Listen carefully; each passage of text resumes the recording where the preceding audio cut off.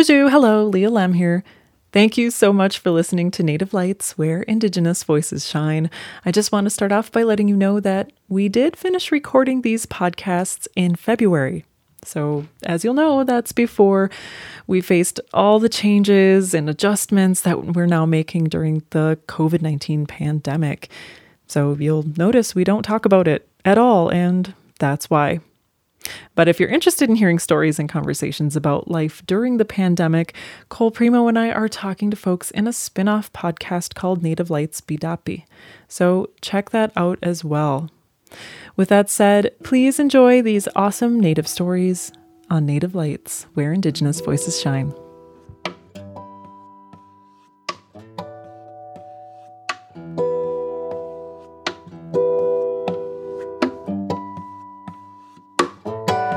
Bonjour, everybody. Welcome to Native Lights Podcast, where Indigenous voices shine. I'm your host, Cole Primo. And I'm your other host, Leah Lem. Today's episode is about what happens when two visionaries work on one thing. Yep, we got Deb Foster, who's an executive director of Indayung, and Mike Laverdure, who's a partner of the DSGW Architects.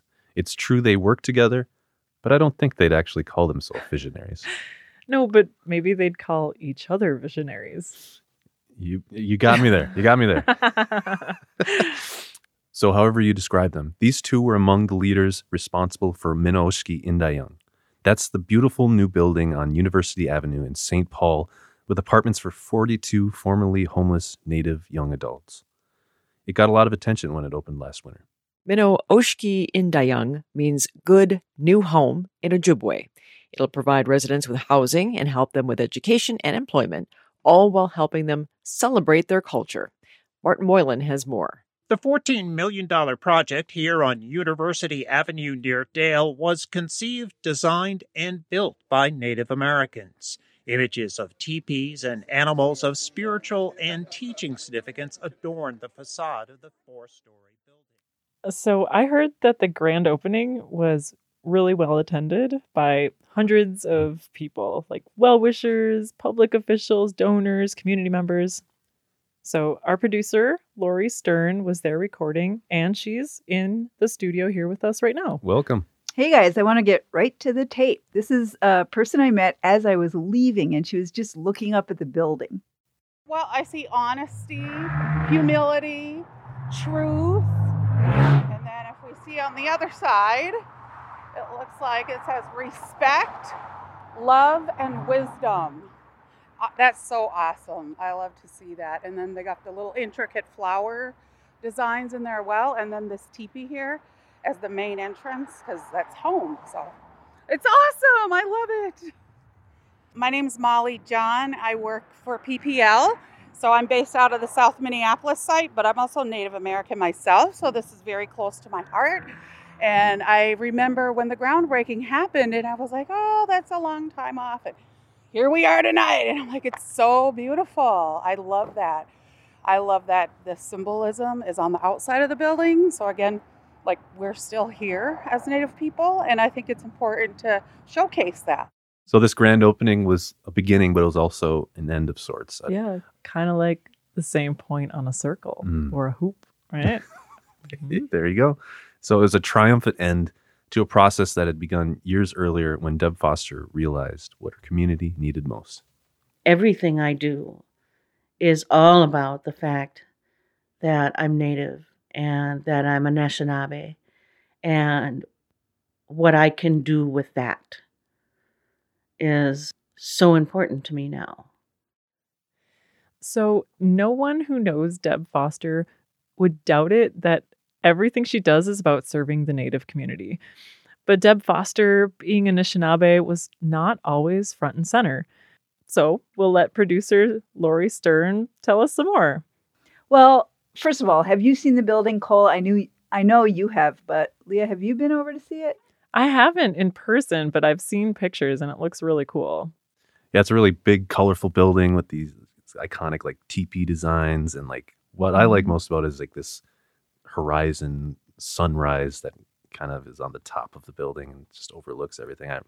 It's a cool building. Very neat. Yeah. And at night, I first time I visited was in the winter, and it just kind of lights up the street. Yeah. It's a very iconic building for that area. See, I've only seen pictures of it during the day. Yeah. So I'll have to look for some nighttime shots. Well, so I've known Deb Foster for a while, and I wanted to know her better. And she'll talk your ear off about the mission and the youth she serves and the nonprofit she runs. But I wasn't sure she'd talk about herself. And I think you and the listeners will be really glad that she decided to open up. So even though they are efficiency, they're nice and roomy. Of course, we started with a tour. One of the 42 apartments, one of the big hangout rooms each floor has, the circular space for ceremony, the lower level workshop for making things. And that room is designed specifically for kids to learn how to make their own regalia, do beadwork. There's also a separate room for soaking hides. Deb has given more tours than she can count. And on one hand, it feels like, oh yes, well, here's the medicine garden space, and here's where we have our sweat lodge, and here's our cultural activities teaching center. And as you can see, we have sewing machines. Now, Deb and I are sitting in her third floor office at a different building, Enda Young's emergency shelter on Portland Avenue in St. Paul. And then afterwards, every time there's this moment of, oh, good Lord, this is just exactly what our kids need, and what our communities need. Deb's office is high-ceilinged and spacious, with bay windows that face south. There are dream catchers hanging from the ceiling and eagles on the walls everywhere you look, in paintings, ceramics, and photographs. And Deb says almost everything was a gift. Was gifted, so it's a very special place for me, and it needs to be because I spend a lot of time here. So Deb Foster's path to Enda Young was not straight. She grew up in Madison, Wisconsin. Her dad, who was not Native, had his own business, and her mother, who was Anishinaabe, helped run the study abroad program at the University of Wisconsin. All throughout the year, we would head up to the res, St. Croix, and we would participate in powwows and ceremony, and moccasins were made for me. I was named. I remember years of sitting and listening to my relatives and my elders tell stories. So I was very embraced with my culture and my teachings and loved it.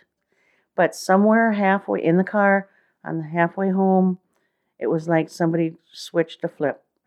And all of a sudden it went back to just don't talk about it. Don't acknowledge it. Just go to school. Do well in school. Do what you're supposed to do. So I lived in two different worlds, just really back to back, because that was the world where my mom believed that it was in her and our best interest to not acknowledge that, because that was also back in, the 60s and 70s when AIM came to be, and there was a lot of turmoil going on and action and advocacy and some great work going on. But I think in my mom's eyes, because of how she grew up, it was kind of like, nope, don't look this way. Just stay out of that. It was as though a person couldn't be both Native and accomplished. Deb says her mom was extremely strict, especially about school. And so it was very much just really focused on what you need to do to kind of get out of that Native world and do what you need to do to be successful and get away from it. When Deb left home for college, like a lot of young people who first taste freedom in college, she might have overdone it a bit. She failed Psychology 101, but eventually got a degree in education. Then she figured out when she did her practicum, she didn't like teaching. She did like counseling, though, and found a job working with young people at a residential treatment center in Eau Claire. She was on her path. She moved to the Twin Cities, but the more she worked with young people, the more she realized counseling wasn't enough. The holidays would roll around, and so they would go home and spend some time with their families, and then they would come back, and they would be just completely destroyed. And I thought, okay, it doesn't make any sense to work with just these young people without working with the entire family. So Deb went back to school and got a master's degree in marriage and family therapy and started working with the YMCA as a family therapist, then membership director, and then facilities manager, running a swimming pool and fitness center. That was not what she'd signed up for. So, when the Lyndale Neighborhood Association needed a new leader, Deb agreed to become executive director. From there, she moved to the Minnesota Coalition for Battered Women, now called Violence Free Minnesota. Deb was in charge of fundraising and communication, and her Native identity took a back seat. Everybody knew I was Native. I didn't have that fear that my mom had, because I grew up very safe being Native. But it wasn't something that was first and foremost. First and foremost was my experience and my education and what could I bring to the table, to the next thing. I was doing a lot of what my mom had taught me. But in her new job, Deb Foster crossed paths with other leaders of color, and they decided to form a coalition. That powerful new network led Deb to her current position. The position of executive director opened up at the Ng Da Young Center, and I had been an executive director. I had no desire to be an executive director ever again. So I was quite hesitant, but I was told to just go to the interview. You can always say no. I blinked, and I ended up here. So, but now that I have been here over 10 years, I now realize that we all have a path. I mean, we can wander within that path, but there's a path for each of us. What we do is we gift our client a quilt. In the old days, we would give each other hides. And when you give somebody hides, it was like giving them shelter and warmth to survive the winter. And we don't do that anymore, but we give each other quilts and blankets. And so that's why we give these things to our clients. It's a special thing that we do to say thank you, McWitch, for trusting us with being your architect. We wanted to give this to you, so why don't we turn that around and we'll give it to Deb.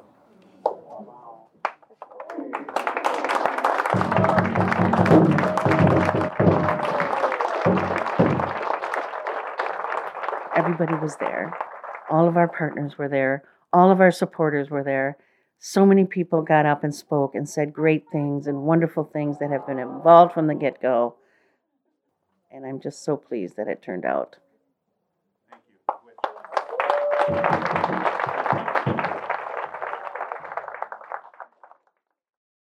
So that last scene you heard was from the grand opening at Minoshki Andayang. I wish you both could have been there that night. The community room was standing room only. It was packed. People were smiling and there were some tears. There was such a palpable sense of we did it and there's hope. That's awesome. Like, what an amazing accomplishment.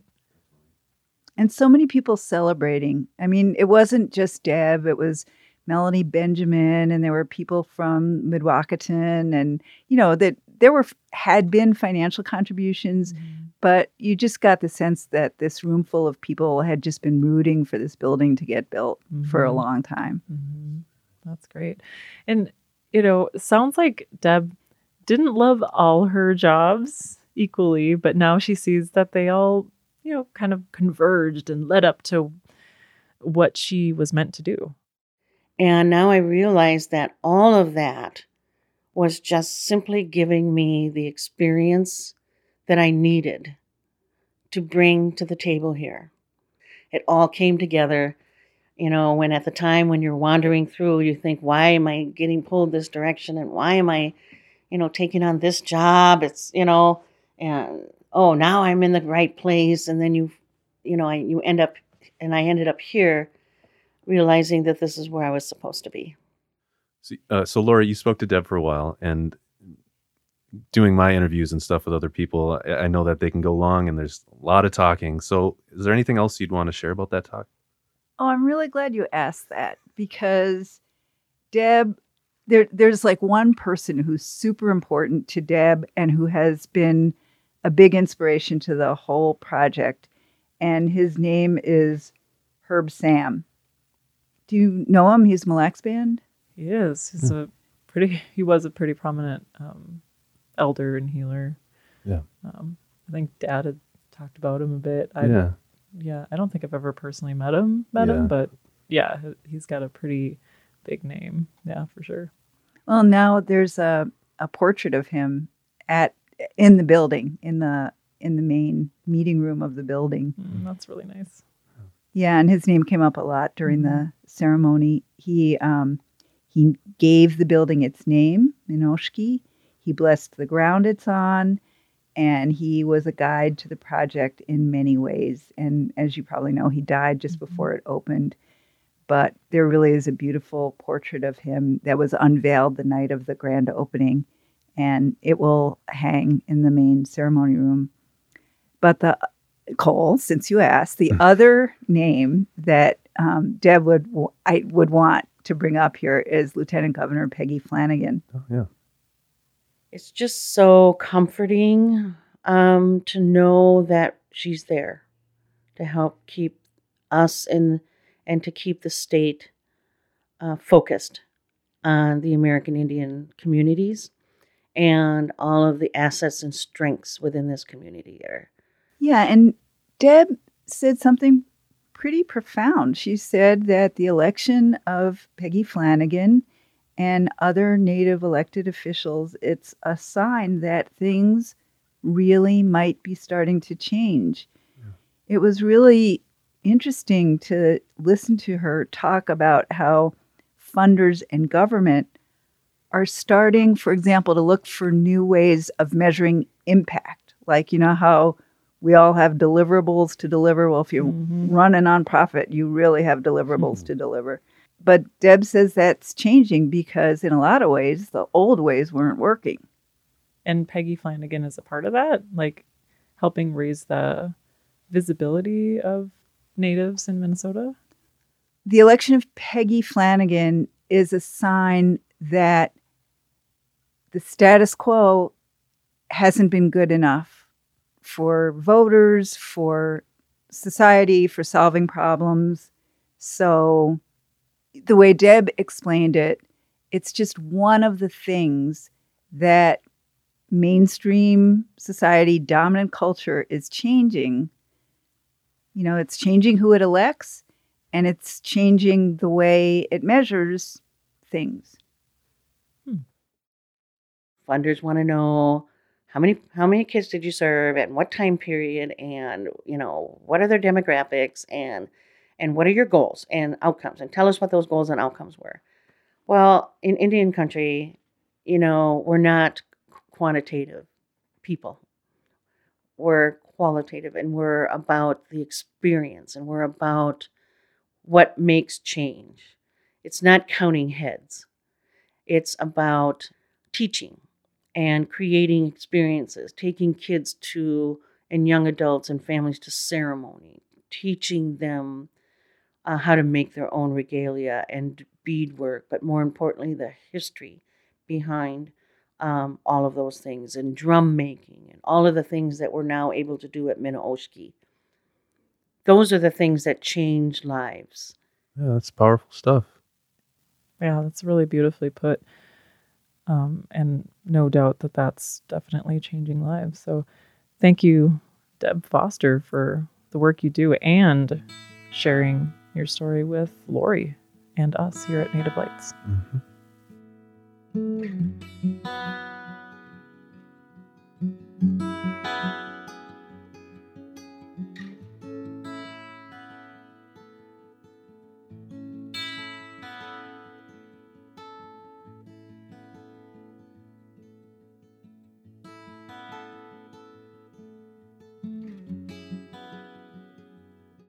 Hello, Buju. I'm your host, Cole Primo. And I'm your other host, Leah Lem. We've been talking about the people behind the beautiful new building on University Avenue in St. Paul. Yep. It's called Minoshki Indayang, and it's a place where Native young adults can live, reconnect to culture, and get job skills. And as we mentioned earlier, I actually had the opportunity to talk with the architect behind Minoshki Indayang. He's with the Turtle Mountain Band of Chippewa Indians in North Dakota. Oh yeah, that was him presenting the star quilt to Deb Foster at the end of this first section, right? Yeah. They gave her the star quilt, and it was like a super big deal. Yeah, and so Mike had some very profound things to say about how buildings can be like people. Ooh. I always say that buildings are like an elder. And we give these buildings their personhood, which gives they give a healing environment. We do that in our clinics. We do a lot of clinic designs. These community buildings like this, Minoshki Indayang, are really, really where you see it really take effect. That's where my gift is that I give of myself to my community through my skills of architecture and giving really good projects that have meaning and have soul. That's really very cool. It's like, I love that he's recognizing the spirit of place alongside of a building. I think that's a really wonderful way to put it. Yeah, that was one of the bigger points that he made, is this soul of a building, and that it's not just a building; it's a place where people heal and get better. And yeah. So the longer we talked, the more I realized how much of what an architect does is about relationships, and that's actually how a birch tree came to rise out of the middle of the main gathering space on the first floor. Deb Foster has heart. She's a constant supporter of mine. I'm a constant supporter of her. She believes in this program so much with her heart and soul that it's become a part of the design itself. We have this round room on the first floor, right at the main entry. And that's the Herb Sams room. It's kind of like an art gallery, a place for people to gather quickly or whenever to experience the building and talk about it and experience some of the art that the kids would do. She said, Mike, do you think we could put a tree in that room? And everybody at the table at that time laughed. And me being me, I'm the what if guy. Let's try that. I typed something in and I turned my laptop around. I said, Deb, what do you think? There's 3 different trees here. Which one do you want? And she's like, yay. She was really happy because she had ideas and I never discounted them. I always thought, that her ideas were valid, and those things became really important parts to the project. Did you see that birch tree? Yeah. Do you mind describing it a little bit more? Like, it's alive? I don't think it's alive. Oh, okay. I was going to say, huh? No photosynthesis happening there. It's actually this like circular room where the youth go to talk things out, all that stuff. But the birch tree is like right in the middle, and it rises through the whole thing. And it's just a place where the youth gather and talk things out and heal. And it's a very calm environment. We at one point in time, we talked about the front of the building looking too literal as architects. And I'm sure my peers out there who may listen to this podcast or not might say, geez, Mike, you really kind of got really literal at the teepee on the outside. But one of the other indigenous principles that we practice at our firm is listening. And we went to Deb and said, can we try a couple of different design elements to see if the teepee's too literal. I don't want to be that architect that's known as the literal teepee guy, but we went and tried a couple of different options. She didn't like any of them. And she said, you know what? I really like that original design that Randy Wagner kind of proposed way back when, before even the first funding cycle was done and we got denied. I really just want to stay with that. And one of our indigenous design principles is listening to the client and check your architectural ego at the door. Understand that this project is not mine. We say in Ojibwe, it's Oshkebiwis, which means helper. I'm just here as a muse, as somebody who can extract cultural information from you and put it in a 3D form, and so that you can use it the way that you want. So we listened to her and we said, okay, the teepee design stays. And we really ran with it. And one of our designers, Chris Krager, in our firm, he really took it to another level. And I think it's really bold and beautiful on the outside. So I think it ended up being a good thing. So Deb is this kind of visionary, and she's willing to take chances. And I think that with her persistence, I don't think that this thing would have happened. As it logistically trying to pull all the funding sources together and just being that strength behind it and being that, that buffalo into the wind in the storm kind of thing. She got it done. I don't think it would have got done without her help. Could you more specifically, just tell me about parts of the design? Yeah. So on the front, we have two elements. We have the teepee elements in the middle of the building, and those represent home. They represent hearth. They represent the Dakota cultures. We also have what we call the 7 totems on the exterior, and the 7 totems. Originally, they were called the grandfathers because there's the 7 teachings from the 7 grandfathers in the Ojibwe culture, Anishinaabe culture, and we were going to have these things that look like old grandfathers on the sides of the building, and they were each totem was going to have each of the 7 grandfathers was going to have an associated. They gave the gift of humility, love, all these different things that they gave to the Ojibwe people, and we were going to do that. And then people are like, I don't know if I like that design, So we worked with an indigenous contractor who is a sign manufacturer and kind of a sculptor. He's a relative of mine, and we had a meeting with him. I said, "Can we do something else?" And in the meantime, Deb had talked to her staff and community members and said, there are animals that are associated with the 7 teachings. I said, great. So we came up with a new concept, working with Arian Putra and Deb and myself and the contractor and Chris Krager, and our whole team sat down, Mandy Pant from PPL.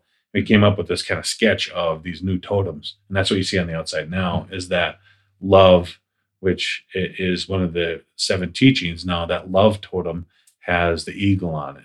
And so we brought 4 of those into the building, and they're on each one of the floors now. Like the first floor has a blue color to it on all the elements, like the signage and some of the walls, and then the eagle is there. And then on the 4th floor, I believe it's the buffalo, which has a red color associated. So we kind of tied this thematic thing together. But on the exterior, we have the 7 teachings totems, which are Ojibwe in nature, and then the teepees, which are Dakota in nature. And we really went bold with it. I mean, you can't go along University now and not see this building, especially at night. It's pretty amazing at night. It's lit up. The totems are lit up.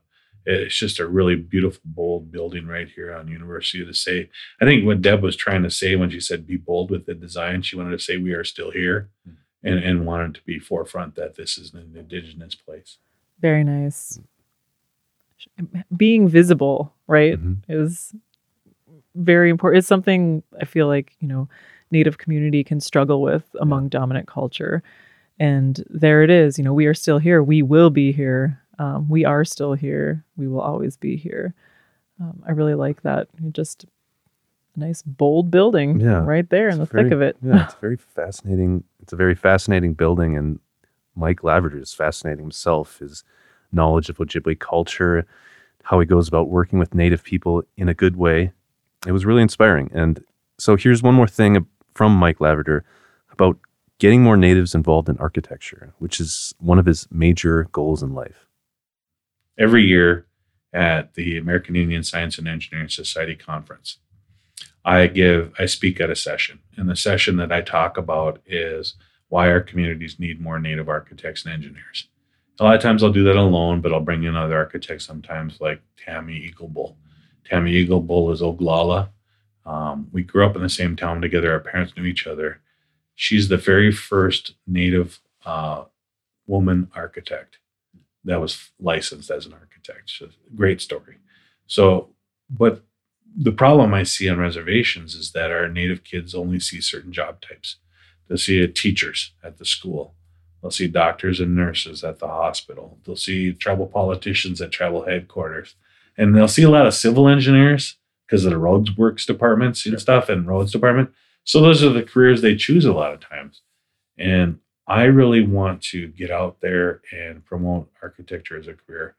I've talked to the AIA Minnesota and AIA National about creating a Indigenous-based kit that we can give to people and architects and teachers to put in the classrooms when kids are younger to learn about careers as an architect, but not just generic, really about Indigenous architects. Here's Tammy Eaglebill. Here's a profile on her. Here's the building she designed. I don't know how you do that, but I want to get funding to build that program kit so we can create more Native architects. My goal in life, I think, if one of my legacies, if I had a legacy, is to because all these buildings are healers, right? I have one kid come up to me in 10, 15 years and said, I became an architect because of you or something that you did, and I've designed 50 buildings. Well, geez, those 50 buildings are a healing multiplier. How many Indigenous lives have those 50 buildings touched and improved? So if I can have one kid do that and I could have 10, that could be 500 buildings that are improving Native lives. So I think it's a really valid STEM career. And I know ACES, my organization, supports it. AICAE supports it. My firm supports it. AIA National, AIA Minnesota all support these things, that we need to get out there and get more kids to consider design careers, really, not just architects. So just for clarification, those AICA, AIA organizations he's mentioning are professional Native architecture associations. I'm sure you got that. But I was curious about your reaction, given your experience with the science fields and things like that, how he wants, more Native youth to get into that. Sure. And, I was a very brief member of ASIS, the American Indian Science and Engineering Society, when I was briefly a chemical engineer major for 3 seconds.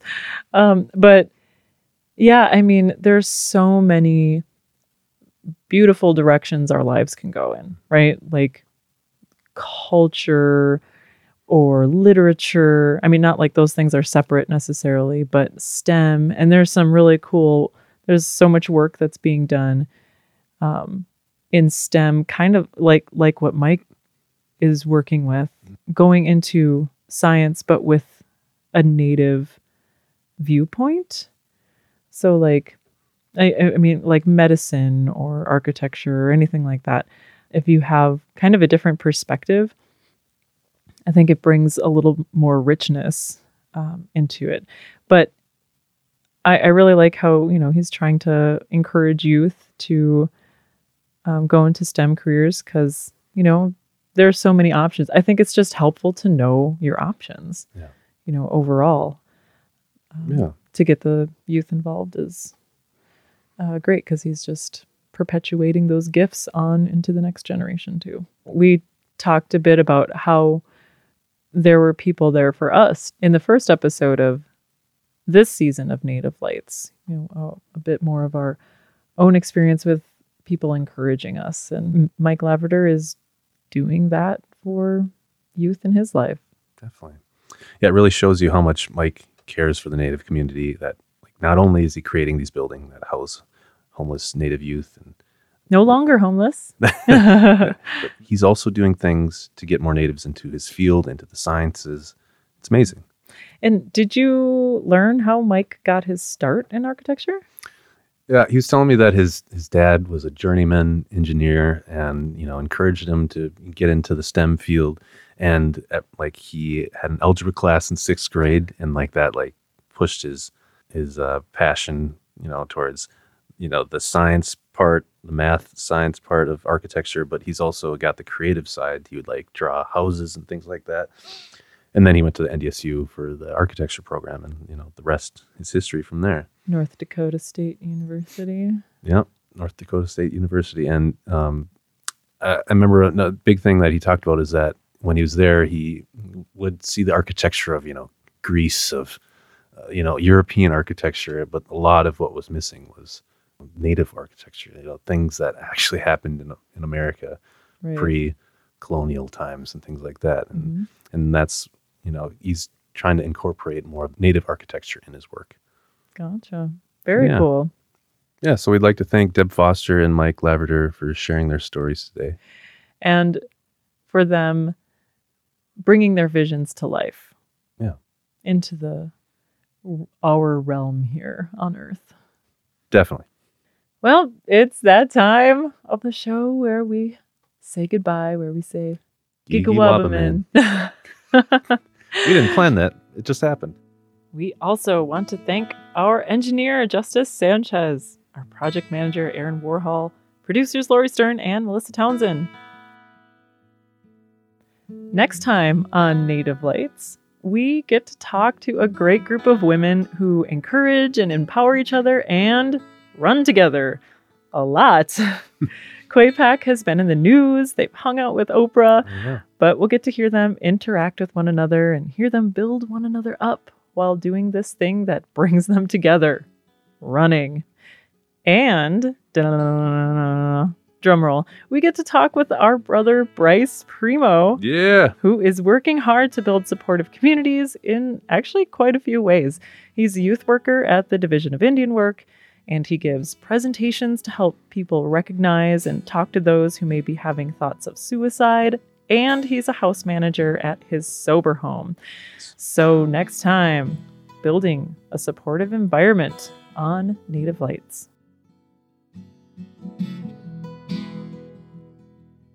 Native Lights Podcast, where Indigenous voices shine, is a production of Minnesota Native News and Ampers, diverse radio for Minnesota's communities. Native Lights Podcast is made possible by funding from the Minnesota Arts and Cultural Heritage Fund and the citizens of Minnesota.